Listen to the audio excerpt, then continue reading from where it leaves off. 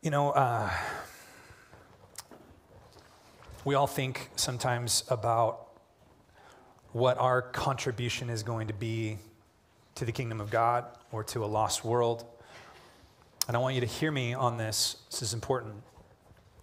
The single greatest contribution that you will make to the world is not something that you do. It is something that God has done for you. It's important that you hear that. We think a lot about what we're going to do for God, and rightly so. We should think about doing things for God. But the most important thing you will ever be a marker of, a parable of, is that God has saved you and is saving you. It's so important. You know, the gospel is not something that we do. The gospel is actually something that's been done. Do you know that? It's not something we do. It's something that's been done. It's something that we respond to. We don't do the work of the gospel. We are witnesses of the gospel. The gospel is news. It's news of something that's happened. And salvation is when we respond in faith to the gospel. Jesus was really wanting to make sure that his disciples understood this. He did a couple of practice runs, before the Great Commission. The Great Commission was when he sent them out to all nations. And he sent out the 12, and then he sent out the 72, and he said, I give you, power and authority, go declare the kingdom. And these were kind of these practice runs. And at one point, the 72, it says in Luke 10:17, the 72 returned with joy, saying, Lord, even the demons are subject to us in your name. And he said to them, I saw Satan fall like lightning from heaven. So here's what's happening. The disciples have come back, the 72 disciples, this larger circle of disciples. They come back, they're all excited about what's been happening because they spoke and the power came out of it. They had an effective ministry campaign, a really effective ministry campaign. They come back and Jesus, 19 says, behold, I've given you authority to tread out serpents and scorpions over all the power of the enemy, and nothing shall hurt you. Now, listen to what Jesus says. He says, nevertheless, do not rejoice in this, that the spirits are subject to you, but rejoice that your names are written in heaven. Why is Jesus kind of throwing a wet blanket, seemingly, over this? They're excited about the ministry. They're excited about the stuff that they're doing for God. And Jesus goes, that's all great. But the most important thing that you contribute to this lost and broken world is not what you do. It's what God has done for you. You are a parable of God's saving work. And you have to remember that. You have to stay more focused on what God has done for you than what you can do for God. The explosive growth, and think about this. I challenge you to think about this week. The explosive growth of Christianity didn't happen while Jesus was alive, did it? It happened after he died and rose. You ever thought about that? Jesus did a lot of miracles. He preached the kingdom. And there wasn't really, there was a lot of people interested, curious, wanting to see miracles. But there wasn't necessarily like this astronomical growth and birth of the church until after Jesus died and rose. The reason is because the gospel is the news of what Jesus accomplished on the cross and in the resurrection. The gospel was the news of what had taken place after Jesus' 3-year ministry. So the disciples largely, after Jesus died and rose, they went and retraced the steps of where the kingdom had been proclaimed, and they gave the good news, and people began to get saved. Growth comes when people peer in and they see the good news, they see the gospel. And you might be asking, what is that gospel? What is that salvation? I just want to read to you really quickly before we get to the text. Ephesians chapter 2. Paul gives us an exclamation of what the gospel is, what salvation is. Here's what he says. Listen, Ephesians 2 verse 1, he says, you were dead in the trespasses and sins, in which once you walked, following the course of this world, following the prince of the power of the air, the spirit that is now at work in the sons of disobedience, among whom we all once lived in the passions of our flesh, carrying out the desires of the body and the mind, and were by nature children of wrath, like the rest of mankind. That's the bad news. Here's the good news. But God, verse 4, being rich in mercy because of the great love with which he loved us, even when we were dead in our trespasses, made us alive together with Christ. By grace you have been saved, and raised us up with him and seated us with him in heavenly places in Christ. Why? So that in the coming ages he might show the immeasurable riches of his grace in kindness towards us in Christ Jesus. For by grace you were saved through faith, not a result of works. So why did God save you? He saved you so that he could show forth the immeasurable riches of his grace and his kindness to a lost and dying world, to all of the cosmos. You think, okay, Sam, what does this have to do with our passage? It's exactly what we see happen in the text. We think about Daniel in the lion's den. We think about this story. We think about Daniel, right, and the lions. That's what we think about. But the more I interact with this story, the more I realize it's not actually about Daniel. It's about God. And even more than that, it's about the pagan king who's very curiously peering into the tomb or the den, wondering if his guy is still alive. That's what it's about. And the crescendo of the text is not that Daniel was delivered, it is that Darius declares the glory of God after he sees God deliver this Jewish prophet. That's the climax of the story.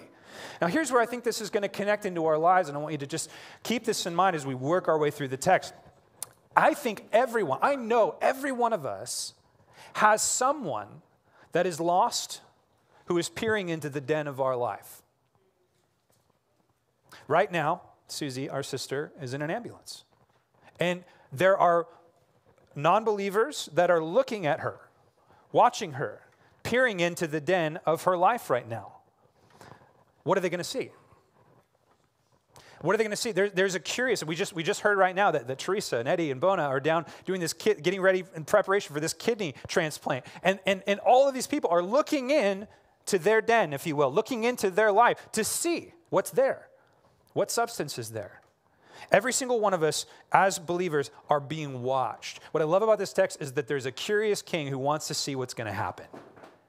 What's going to happen?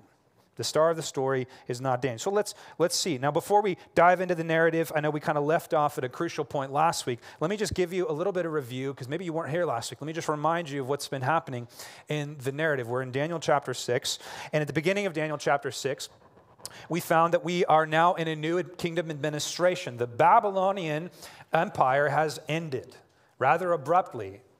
Okay, not even an ounce of blood was shed, and the Persian Empire came right in, and you can study more about that in history, how that all took place. But now we have the Medo-Persian Empire, and Daniel has found himself pulled out of retirement and now under the cabinet, part of the cabinet of this new king, Darius.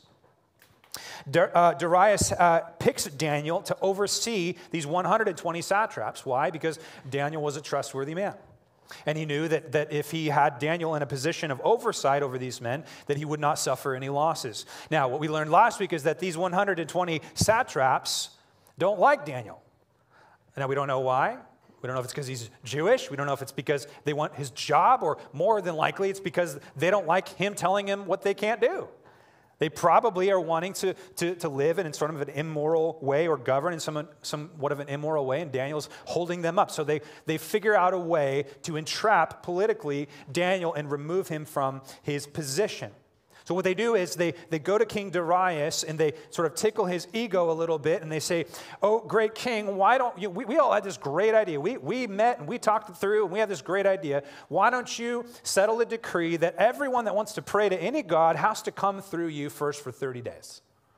And so they bring this injunction to the king, and without even thinking about it, Darius immediately signs it into law. And one of the things that we learn about the Persian government is once something was signed into law by a king, it could not be annulled. So now the deal is sealed. Then these satraps, they go and they observe Daniel, and they watch him in his daily practice, and they catch him doing exactly what he wasn't supposed to do, which was pray to his God, not going through the mediator of Darius. So they collect this information, and then they come back to the king, Darius, and they say, "Hey, guess what? did you not sign this injunction saying that if anybody prayed to any god through anyone but you, that they were to be fed to the mouths of the lions or to be executed? Did you not say that, king? And of course the king says, yeah, I said that. I signed it. There it is. And they're like, okay. Well, guess what? Daniel, 3 times a day, on his knees, prays towards Jerusalem. We've seen him do it. We've seen him do it multiple times. And so immediately, I think at this point, King Darius starts to recognize that these guys are up to no good. They're just trying to get rid of Daniel. This is a political ploy. So sure enough, Darius is held by his own decree, by his own law, and he is forced to throw Daniel into the den of the lions. Now, we learned a few things last week, a few applications, just to remind you of them. Number one, we learned that all of God's people have enemy, a great enemy, and that great enemy has many syndicates and many branches and many levels of authority. That we're not unlike Daniel in this way. We, like Daniel, have enemies that want to devour us. But they don't want to devour simply our being. They want to devour our faith first. Okay? What the enemy was after here with Daniel was not just to simply remove him physically. It was to devour his faith. It was to see Daniel hopefully choose the world rather than choose the Lord. Okay, but the satraps and the enemy here didn't realize that Daniel valued the Lord much more than he valued his office or his position or his prestige or his comfort. Okay, last week we learned that Daniel's true victory was in his obedience more than in his deliverance. The true victory for Daniel was the second that he said, no, I'm going to continue to pray no matter what. We learned last week that Daniel's faith was not by accident. It was a result of a disciplined spiritual formation. We learned that Daniel wasn't just now getting on his knees 3 times a day to pray towards Jerusalem. Daniel had been doing that for decades. And because he had been doing that for decades, it formed in him a spiritual grit and spiritual maturity that actually lended himself to be able to pass this test. He was a man that was faithful in the little things, which prepared him to be faithful in the big things. So that's kind of where we left off last week. Now let's get a running start and go back to verse 16 and let's read. Then the king commanded, and Daniel was brought in and cast into the den of lions. By the way, they've dug up some of these dens of lions in Babylon, and they're basically a chamber in the ground with they're a hole in the ground with 2 chambers and a wall in the middle and a door that would kind of open up and down. And the lions would stay in one side, and then they would throw the victim in the other side, and then open the door in the middle, and the lions would go through. Then they'd close the door, go in and clean this side. And there would typically be steps on one side and then just a hole on the top on the other side. So they lower Daniel in to this. And now he's an old man. Remember, he's 80-something years old now. Okay, now he gets thrown into this den. Now the king declared to Daniel, now this is the best the king can do here. Okay, Daniel was his friend. They had a relationship. He didn't want to see him delivered to the lions, but the best he can do, he says, may your God whom you serve continually deliver you. In other words, Daniel, I can't do anything else for you, but I know you got this God that you're really committed to, that you're really continually seeking. Let's just see if your God comes through. Now, based on that, who do you think the centerpiece of this text is supposed to be? It's God, clearly. The narrator here, the author here is clearly setting us up to go, can God come through? Will God come through? Is he going to deliver Daniel? Let's see. The king is watching. The world is watching. Verse 17, now a stone was brought and laid over the mouth of the den. And the king sealed it with his own signet and with the signet of his lords, and nothing might be changed concerning Daniel. So either with clay or wax or something, they seal the stone that they brought to be put over, and the king imprints his ring into the seal so that if there was any tampering, he would know about it. It seemed kind of extemporaneous a little bit, that all of this detail about the fact that he wanted to know that Daniel was really sealed in there. I mean, the highest power in the land makes sure that nobody's going to get in and rescue this guy. Seems kind of curious to me, kind of interesting to me. Just keep that in mind. Now we come to the climax, right, where I left you guys off last week. The climax of the story. And what's interesting here is that the camera, rather than staying on Daniel where it should be, or you would think it would be, inside, we don't have like a little trail cam inside of the den. Rather, the camera pans over to the goofball that put him in there in the first place, to Darius. or Darius. So the camera pans over to Darius now, and we see his uneventful night. Verse 18. The king went to his palace and spent the night fasting. No diversions were brought to him, and sleep fled from him. He's worried about his guy. He likes Daniel. He has an affection for him, as I think, frankly, much of the world should for Christians. Like, we shouldn't be so annoying that the world can't have an affectionate relationship for us, right? He wasn't like, oh, finally, somebody threw that guy in a lion's den. He was yelling at me with a bullhorn on the corner every time I walked by. Like, that's not what he says about Daniel, right? Like some people wish certain Christians would be, right? He's affectionate about this guy. He loves Daniel. He's a winsome guy. He likes him. He wishes he hadn't, signed this decree.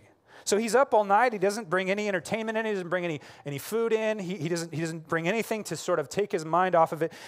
Darius just has a very sleepless night, and he's so curious. He's so wondering what's going to happen. Verse 19, then at break of day, the king arose and went in haste to the den of lions. He can't wait to get there. Why is he so eager to get there? I think it's because he thinks there's a pretty good chance that God might have delivered him. Verse 20, as he came near to the den where Daniel was, he cried out. Now, this is funny. Okay, there's got to be humor here. Like, if I were making this into a movie. He came near to the den, Daniel was. He cried out in a tone of anguish.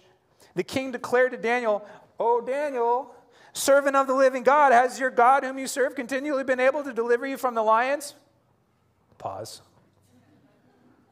"O king, live forever," is what Daniel responds. Like, what a funny thing to say. I mean, he gives him the salute, essentially, like, I could have thought of a few other four-letter things that, you could say. Hey, dirtbag, you threw me down here all night. I'm 80 years old. These lions, good grief, what are you thinking? And he's like, "King, live forever." He's very respectful. Very respectful. I wouldn't be, probably. King was exceedingly glad and commanded that Daniel be taken up out of the den. No point leaving him down there. He's not going to die. Clearly, God has protected him. So Daniel was taken up out of the den, and no kind of harm was found on him because he had trusted in his God. Now, note, if you've been tracking with us in Daniel, note the symmetry between this and chapter 3. Remember when Shadrach, Meshach, and Abednego had their moment where the king had made a decree where everyone had to bow down to him, and they didn't do it, and they were thrown into the furnace? And what do you know? An angel of the Lord was sent into that furnace. They were protected, and they came out without even a scratch. There's a symmetry here to that. There's a similarity. This is Daniel's moment, okay? But instead of being thrown into a furnace, he's thrown into a lion's den, okay? 24, the king commanded, and those men who had maliciously accused Daniel were brought and cast into the den of lions. And their children and their wives before they reached the bottom of the den. The lions overpowered them and broke all their bones in pieces. Interesting, that part's not usually on the flannel graph. Have you noticed that? I'm just saying, so that's kind of gnarly. Let's just be honest, that's kind of gnarly. And the reality of what's happening here is there's a script flipped happening. The script is flipped. The den that was intended to be for Daniel by his enemies ends up being the ultimate destiny of his enemies. Have you guys ever read the book of Esther? It's Haman's noose, right? Haman ends up getting hung on the noose that he intended for Mordecai. Okay, it's very poetic, right, in this way. Now, some people would say that's terrible. Why would these people do that? Well, just remember, this is an evil pagan administration. This is how they dealt with things. This is how the Persians dealt with things. Okay, and there's a practical reason for this. You're going to think really hard about who you're going to marry. You're going to think really hard about who you partner with if you know that if they betray the king, you're getting thrown in the den too.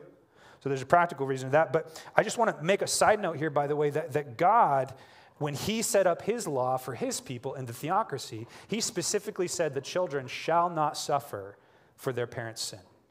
So in other words, you don't punish a child because their parent was a murderer or whatever. The pagans here, they're not necessarily thinking along those same lines. Now, the narrator, I think, inserts the hunger and the power of the lions to heighten the amazement of Daniel's preservation. Because some could say, oh, well, maybe Daniel just hid in the corner. Liberal scholars do. They all say it, right? They all, maybe they weren't hungry. Maybe they were tired. Maybe they were old. Maybe Daniel was just so wimpy and skinny and old that they didn't even really want to eat him, right? Well, clearly the narrator doesn't leave any room for that, okay, because that's not what happens when their enemies are thrown into the den. Now, we're going to see what I think is the centerpiece here of the text. God is going to reveal himself to, or has revealed himself to, this pagan king. And just like Nebuchadnezzar did, the king is now going to turn and make a declaration of God's greatness. Again, you note the symmetry here between Darius and Nebuchadnezzar. So look at verse 25. Then the king Darius wrote to all the peoples, nations, languages that dwell in all the earth, peace be multiplied to you. Now Darius gets on his social media feed, he pulls up all of his different channels, he rallies all of his influence, and he's about to publish to the world the greatness of Daniel's God. Isn't that cool? And here's what he says. I make a decree that in all my royal dominion, people are to tremble and fear before the God of Daniel. For he is the living God, enduring forever. His kingdom shall never be destroyed. His dominion shall be to the end. He delivers and rescues. He works signs and wonders in heaven and on earth. He who has saved Daniel from the power of the lions. Note that the reference here is to the living God. Darius is like, this God of Daniel, he's the living God. Why is he the living God? He's the living God because he has the ability to keep Daniel alive. He's the living God because he's not made of stone and wood like so many of these statues that they would worship. He's the living God because he cares for life. He brings life to his servant Daniel. And then 28, here's where the text ends. So this Daniel prospered during the reign of Darius and the reign of Cyrus the Persian. So we get sort of this happily ever after ending to chapter 6. Isn't that great? Everybody say, great. And then Daniel probably died a few years later because he's pretty old. But then he went to be with the Lord, you know. So what do we... Bob. So what do we do with this? Okay, let's step back. Let's think now. Let's zoom out and think about what are we supposed to do with this passage, Daniel and the lion's den. And I think there's two questions we always need to answer when we ask for application in a text. Okay, the first question is, what encouragement would this have been to its original audience? Okay.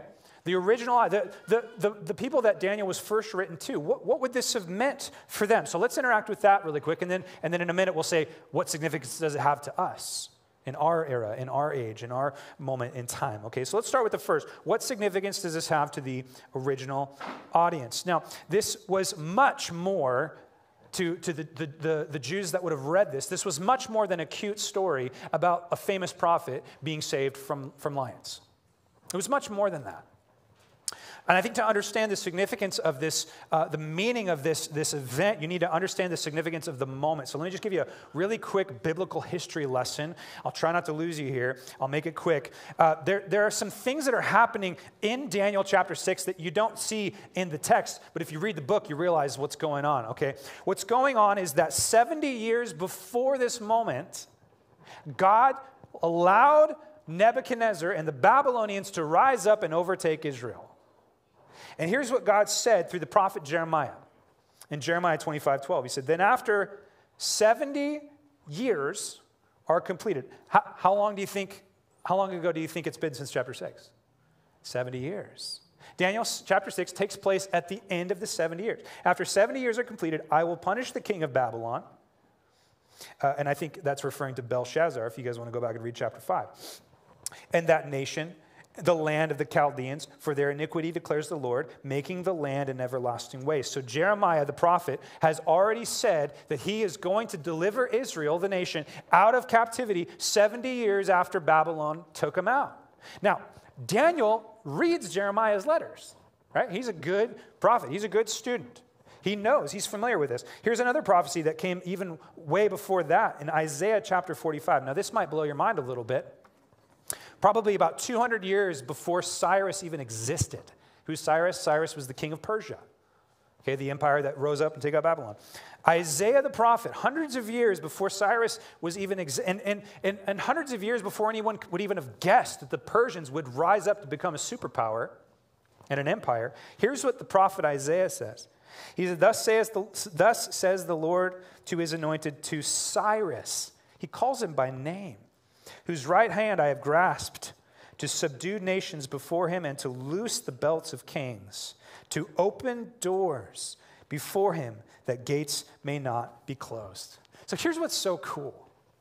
Daniel's no dummy. He reads all this stuff. He knows that, hey, we're in discipline. We've been stuck in this place in Babylon, but it's coming to an end. God already said how long we were going to be there, and he even said who the person was going to be that would rise to power to free us from captivity. His name is Cyrus. Now, can you imagine 200 years ago, like somebody writes that down, and then all of a sudden, here comes Persia, takes out Babylon, and who do you think the king's name is? Cyrus. And Daniel's thinking, oh my goodness, this is it. This is the moment. We're getting out of here. We're getting out of here. We're going back home. And that was absolutely true for everyone but Daniel. Daniel stayed in Babylon. But if you're familiar with your Old Testament, which you should be, you'll know that the narrative goes something like this. After they got out of exile, Cyrus the Persian commissioned a rebuilding campaign back in Jerusalem. Read the book of Ezra. Read the book of Nehemiah. It's about the rebuilding of the temple after it had been destroyed. You're thinking, why would Cyrus, a Persian king, why would he send a bunch of Jews back to rebuild a temple? I learned this week, actually, that the Babylonians, they thought, hey, let's take the gods and bring them with us. Let's plunder the gods and take them to Babylon. And that's why they took all the vessels out of the temple. The Persians had a very different approach. They said, let's repatriate the gods. Let's put them back in their land. And that'll win us favor as we try to rule this empire regionally. So it's exactly what Cyrus did. He said, let's send the Jews back. Let's make the Jewish God happy. And then that'll make it easier for us to rule. So Cyrus sends the Jews out, sends them back, sends them with funding and protection to rebuild the temple. And they're saying, Sam, what does all of that have to do with Daniel in the lion's den? Here's a couple interesting things to think about. Number one, Daniel is sort of the executive figurehead, if you will. He really represents the exiled Jews. And the lion was the picture for Babylon. If you get on your phone and you Google Babylon and you hit images, you're going to see lions. You can see them everywhere. Here's what I think largely the encouragement of this text would have been to the original audience. The encouragement would have been this. Daniel in the lion's den is a parable, an enacted parable. It's a historical event, but it's an enacted parable of encouragement for the Jews to go, we were not consumed by Babylon. We went into the den, being exile. We went into exile, and we've come out of exile. We went into the den, and God, our God, went with us into the den. He has shut the mouth of the lions, and now we're on our way home. And Daniel, who was probably a little confused, I thought Cyrus was going to be our guy, and now I'm getting thrown into the lion's den, right? But his salvation leads to the revelation of the nations. Because he was delivered, the people of God, I think, would have been greatly encouraged by that. So again, the first question, what would this text have meant to the first century, or not first century, what would this text have meant to its original audience? I think it's largely what it was meant to do. It was meant to encourage these Jews that they had been delivered from the mouth of the lion. Okay? And that by their deliverance, God made himself famous to the nations. Now, let's ask the next question. What significance does this passage have for us? Okay, here we are 2,000 plus years later. Jesus has come. We're in the new covenant. What significance does this have for us? Well, let me tell you how not to preach Daniel chapter 6 first. Okay, if you ever get an opportunity to tell somebody what Daniel 6 means, don't tell them this. Hey, you're not going to be uncomfortable. You're not going to have any struggles because God's going to take away your struggles if you have enough faith. Don't ever say that. Okay? And if you do say that, then you're going to have to explain that to the Christians when you meet them in heaven that were devoured in the gladiator arenas. You're going to have to go, hey, sorry, you just didn't have enough faith. You know? I can just imagine the name it and claim it people up in the stands, like while the Christians are being devoured in the first century, like, you just got to declare it. Like as they're getting devoured by lions. Like the point of this is not, hey, we can escape hardship, we can escape pain in this life if we just trust God enough. No, that's not the point. That's not how we're supposed to understand this. It's not a story about how having enough faith means you won't suffer in the den. This should remind us that even though we're still, and listen, even though we're still in the den, meaning a fallen, broken world, the lion cannot touch us because we have been saved. And it's important that you understand this, is that we have not yet been pulled out of the den of this life yet. Have you noticed that? Have you? We're still living in a fallen and a broken world. And there's still a lion that's staring at us, wanting to devour us. But the good news is, we are saved. We are saved in the den. And I think Daniel, in many ways, should be a parable for us of the fact that we are saved in the midst of a very uncomfortable space. That doesn't mean that it's not cold and dark and deadly, but it means that we will be rescued out of here. That's the reality. But here's the thing I really want you to focus on, is while we sit in this den, someone is looking down inside of us, and it's a lost world. The lost world is watching how we exist. The lost world is looking to see what we do when our God saves us and how our God has saved us. So, here's what I want to do. I want to, if you got the handout when you came in, I printed some handouts for you. They're kind of throughout the room. You can fill these in as you go. I want you to see 7 allusions in this text to the gospel in this story. I think that as New Testament Christians, there are so many intentionally stitched in allusions to the gospel that that can't be an accident. I'm going to give you 7 of them. There might be more. You can take it home and think if you think of more on your own. What we're going to do here is we're going to see Jesus in the lion's den. Okay? Jesus in the lion's den. 7 allusions to the gospel in this story. The salvation we want on display consists of 7 things. Okay? Here's the first one. Write it down. Substitution. Substitution. Now, in our text, we see the decree of a sorrowfully bound Darius. Okay, Darius has to throw Daniel in the den because the law says he has to, and he cannot get out from under that. And we see that Daniel was innocent. The text makes sure we understand that Daniel was innocent. Okay, and this is abundantly clear. So that's what we see in the text. In the gospel, we also see that our God is also bound by his own nature. God must punish evil. God must punish sin. But guys, here's the really good news about the gospel. Our God is so much greater than a pagan king like Darius. Our God doesn't just go to bed emo and decide not to turn on Netflix. Our God comes out of heaven and climbs into the tomb in our place. What a great king we have. You see the difference? The difference is the better news. The better news is that our God didn't just sit and wait and see what would happen. Can you imagine if God, after the world fell apart in Genesis 3, he just goes, I'm going to sort of just go to bed sad and hopefully I'll wake up and everything will be better. You ever do that with stuff in your life? You're like, maybe the kitchen will just be clean in the morning.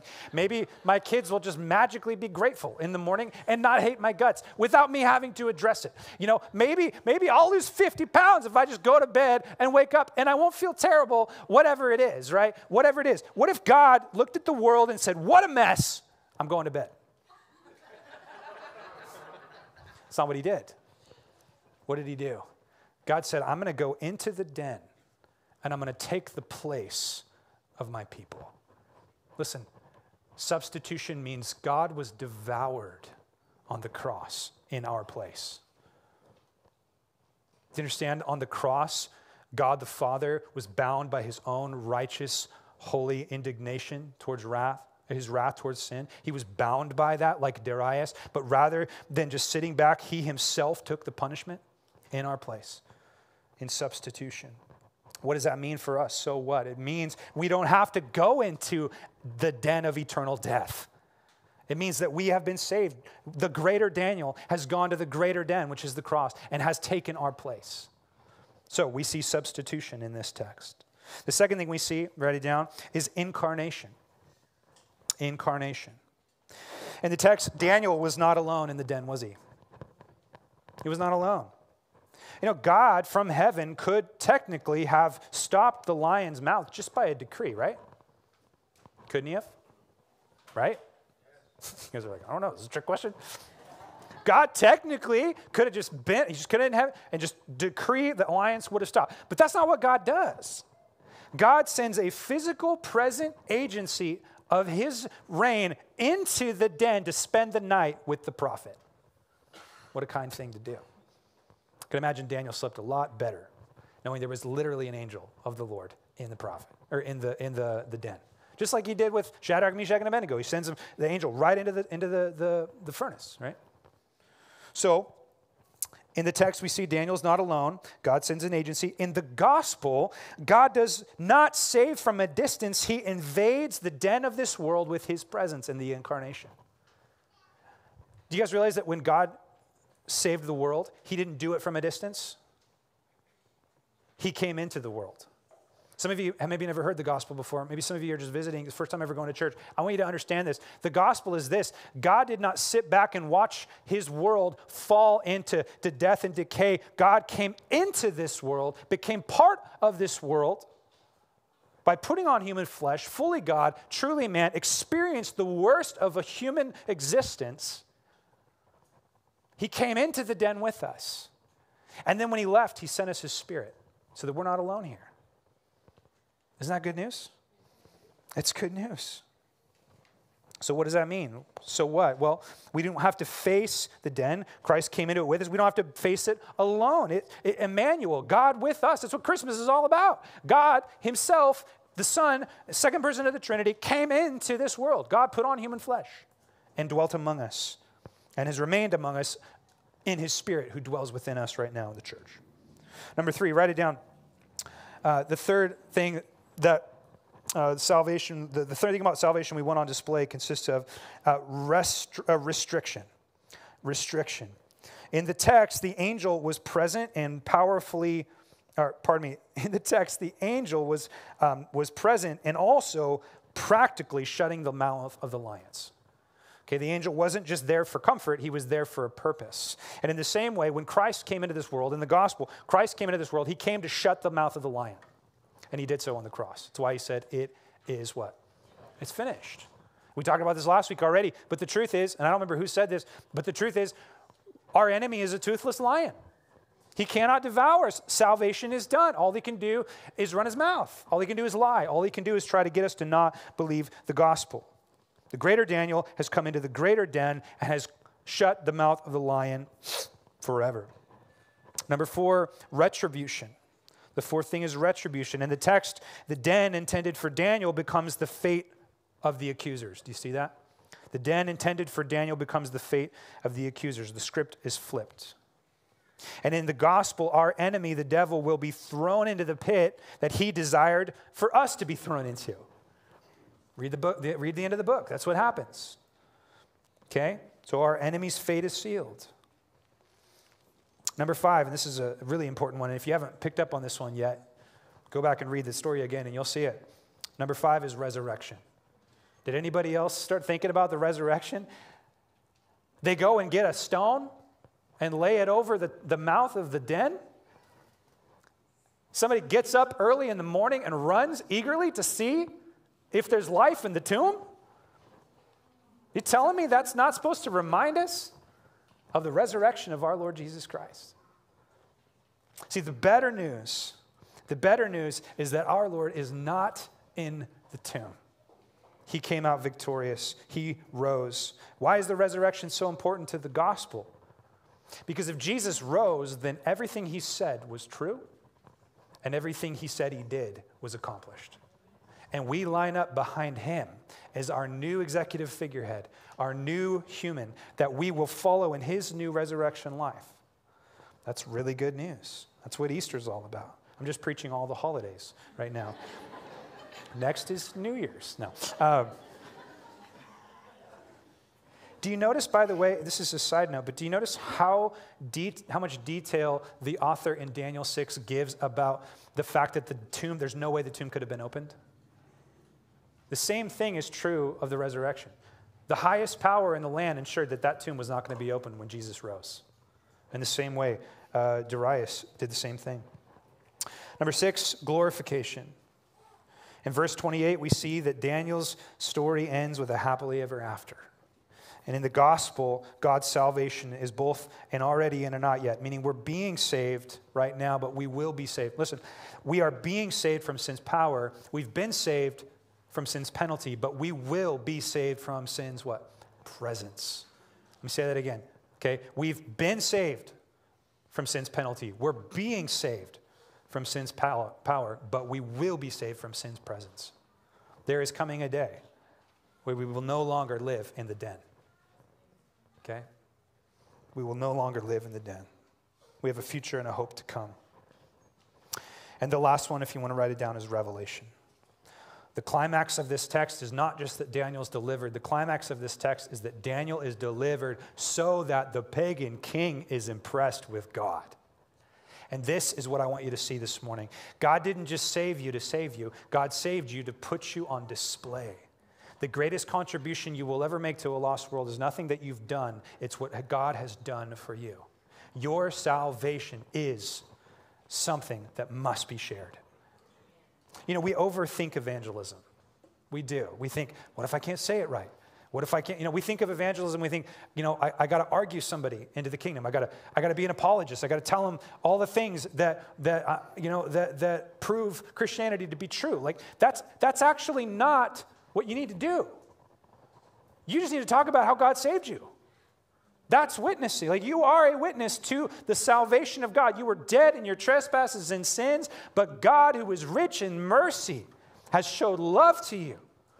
He has raised you from the dead. He's pulled you out of the tomb. He accomplished it by his son, Jesus. Share that reality. The world is peering into the tomb of your life. What do they see? God forbid they see that, oh, you're so awesome. You figured out how to dodge the lions. That's not going to save anybody. What they need to see is you were for the lack of a better term, you were a wimpy, old, skinny prophet. And God saved you completely. You had no ability. You can't save yourself. God came into the tomb. He saved you. He did the work. That's what the world needs to see. That's the good news. You were saved. The greatest thing that people must see about you, I really want you to think about this. The greatest thing that must see about you is not all the spiritual stuff you do, all the power you have over this and that in your life. The greatest thing people need to see in you is your weakness, the fact that God found you dead in your trespasses and sins with no ability, and he saved you. He sent his servant into the den and closed the mouth of the lions on your behalf. It's his victory. When's the last time you just said, God, thank you for saving me when I wasn't even trying to be saved? I don't know about you guys. I wasn't even trying to be saved. I was really trying to not be saved. I really didn't want to worship God. I liked sin. I liked calling the shots. I liked ruling things until I realized I was really bad at it. And then in an instant, God's Spirit allowed me to see that the biggest problem was me. And then if I would just go, God, actually, you don't want to just love me and save me. You want to fix me, and you're going to do the work. I just got to hand over the title deed to you. It was the most relieving thing I ever did. By God's grace. He pursued me. He found me. He saved me. He died for me. He's saving me. He saved me. He's saving me. He'll save me. He's the Savior. And the world is looking in, and what we don't want them to see is, look how strong I am. Look how spiritual I am. Look how much I did for God. What we want them to see is, look, I had no power, and God saved me anyways. He can save you. He can save anyone by his grace. So let's end here. Let me give you 3 tips for letting the lost look into your den. Okay, so this is going to be a little bit of evangelistic advice. Okay, 3 tips for letting the lost look into your den. Number 1, if you want to write it down, be peculiar. Be peculiar. What do I mean by that? I don't know. Let's move on. No. Be peculiar. Darius was intrigued by Daniel. Do you notice that in the text? He was very intrigued. I mean, there was something about this Daniel guy. Like Darius is like, I got to see what happens. In fact, I'm going to wake up first thing in the morning and I'm going to sprint to the den because I got to see what happens with this Daniel guy. There's something about him. He was different. He was intrigued by the way I think Daniel lived. He was peculiarly divested of all the things that all the other people were invested in. There's something about Daniel. There's something about his love for God. There was something about his devotion to God. There was something, you notice Darius always refers to Daniel's God as the one you serve continually. Like, man, Daniel just loves his God. And that's because the central feature of this text is not Daniel or Daniel's faith, it's Daniel's God. Daniel made his God look good because all of Daniel's focus was on God, as it should be, not on Daniel. And this pagan king was curious. I think there's a temptation sometimes to make the gospel less strange in hopes to reach more people. But let me just encourage you that I actually think the strangeness of the Christian life, the strangeness of the gospel to a pagan and lost and fallen and dying world is what actually draws them in. One of the worst things we cut the legs off the gospel when we neuter the gospel, when we try to take out all the parts that might be kind of not fit our Western sensibilities, and we try to just sort of make it a little more palatable to the world. It's what a lot of the seeker-friendly movement, a lot of churches right now are just trying to, how do we dress up Jesus and make him a little more modern? Inevitably, King Darius is no longer interested because the gospel is intrinsically interesting. It's intrinsically interesting because at our very base level, we know it's true. We know that life is actually stranger than fiction. We know reality is stranger than fiction. And when you read the gospel, you're like, that's stranger than fiction. And there's something in me that knows that's got to be right. Don't neuter the gospel by trying to make it less weird. Just preach it. Guys, I share the gospel quite a bit. It's kind of my job, I guess. So, I don't get extra credit. But I share the gospel with non-believers. And every once in a while, I just stop and I go, okay, I just got to say it. I know this sounds crazy. I mean, like, God's going to come back on the clouds and, like, he's going to throw Satan and the demons in this pit and throw away the key. And, like, I'm talking about being born again. And I'm, like, literally, I mean, I know it sounds insane. And sometimes I say that and people are like, no, actually, I've never heard that before. I remember this one time I shared the gospel with this kid. We were working in retail, and he was really concerned about the Sandy Hook elementary shooting. Remember that when these kids it was like one of the first shootings like that. And he just was really bothered. He was this non-believer. And he knew I read my Bible, and he knew I was this Christian. And so he came to me, and he was like, hey, can you help me understand this? And I shared with him about the wrath of God and the justice of God, that no one is ever going to get away with anything, that all sin is going to be paid, and that God is coming back to forever end evil. And he was looking at me like, I've never heard that before. I was like, has anyone ever told you the gospel? He's like, well, people told me Jesus loves me. I'm like, you needed to hear about the wrath of God, right? He was very interested about this idea because he knew it was consistent with reality. We neuter the gospel when we take out all the parts that might be weird or have friction with people. Okay? Just deliver the news. You're a witness. Just deliver the news as it is and trust that seed is effectual, that it will bring forth life. Within the strangeness of the gospel lay its effectiveness, okay? Number 2, not only be peculiar, but be perseverant. Be perseverant. The reality is we see this pattern all throughout the scripture, and we see it here in the book of Daniel, and that God gets glory when we persevere through tribulation. You see that? Now, in the West, we don't like that. We go, can I skip the persevering part? I vote pre-trib rapture, please. Can I escape anything hard? That'd be cool, okay? I'm hoping for that. Let's hope for the best, right? But let's just be honest. What do we see in the Bible time and time again? God's people have to go through tribulation. But in tribulation, listen to me, in tribulation, we see preservation. God keeps his people preserved through tribulation, and guess what? The nations worship God as a result. That's what's happening in our text. God preserves Daniel, and because God preserves Daniel, the king now sees the living God and is introduced to Yahweh. So I would just suggest to you that it could be that God wants to allow you to go through some hard things so that he might preserve you in it, and that the lost might see the saving God as a result. Just be ready for that. We should be We don't have to like it, but we should expect it.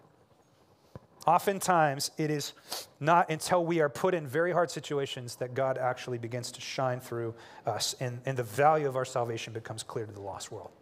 Number 3, be patient. Be patient. You know, Daniel didn't contrive any of this stuff. He didn't manipulate any of this stuff. And it happened in the last quarter of his life.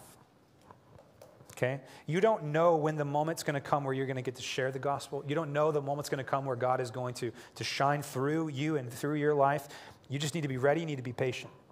And you need to trust God that he's working. So we'll end there. Let me conclude by saying this. When you consider the story of Daniel chapter 6, I don't want you to think that's a story about Daniel and some lions. I want you to think that's a story about Daniel's God, and about how how God has introduced himself to a pagan king through the faith of Daniel and the faithfulness of God to Daniel. It's an incredible thing. And then I want you to remember the greater Daniel, the greater den, who shut the mouth of the greater lion. I want you to recognize and remember that even though you're in the den right now, you're not going to be in there forever. There's a toothless lion in you, or in there with you, not in you. Kind of sounds like some kind of a self-help thing, like, inside all of you, there's a toothless lion. Like, no, I should just shut up. Let me just read my notes. Your most significant contribution to this world is not something you do for God, it's something God has done for you. So if anyone in here is saying, I can't evangelize, it's too hard, I can't witness, I can't share my faith, it's too complicated, I can't argue the points, like, perfect, don't argue with anybody. Just be a witness to the reality of the salvation that God has given to you in your life. Share the good news of how God has saved you, that you were undeserving, that you were powerless, and God has given you life in that. Amen? Let's pray. Would you stand with me?